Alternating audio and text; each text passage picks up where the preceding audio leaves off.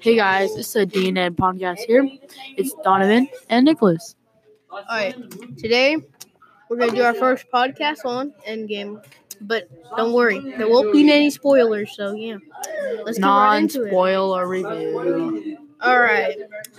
In my opinion, I'd give this movie an 8 out of 10 because, at first it started off a little kind of slow, It wasn't that good. And then when it started going further and further into the movie, it started to get really good. Yeah, that's why I give it 8 out of 10. And then Patrick comes in and saves the whole movie. Better in 3D.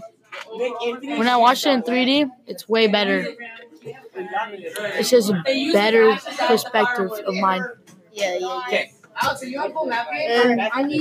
There's a lot of funny scenes in this movie. I'm not going to say any of them because you need to watch the movie first. Yes, you, when I was listening, watch the movie and then you'll see what I'm talking about.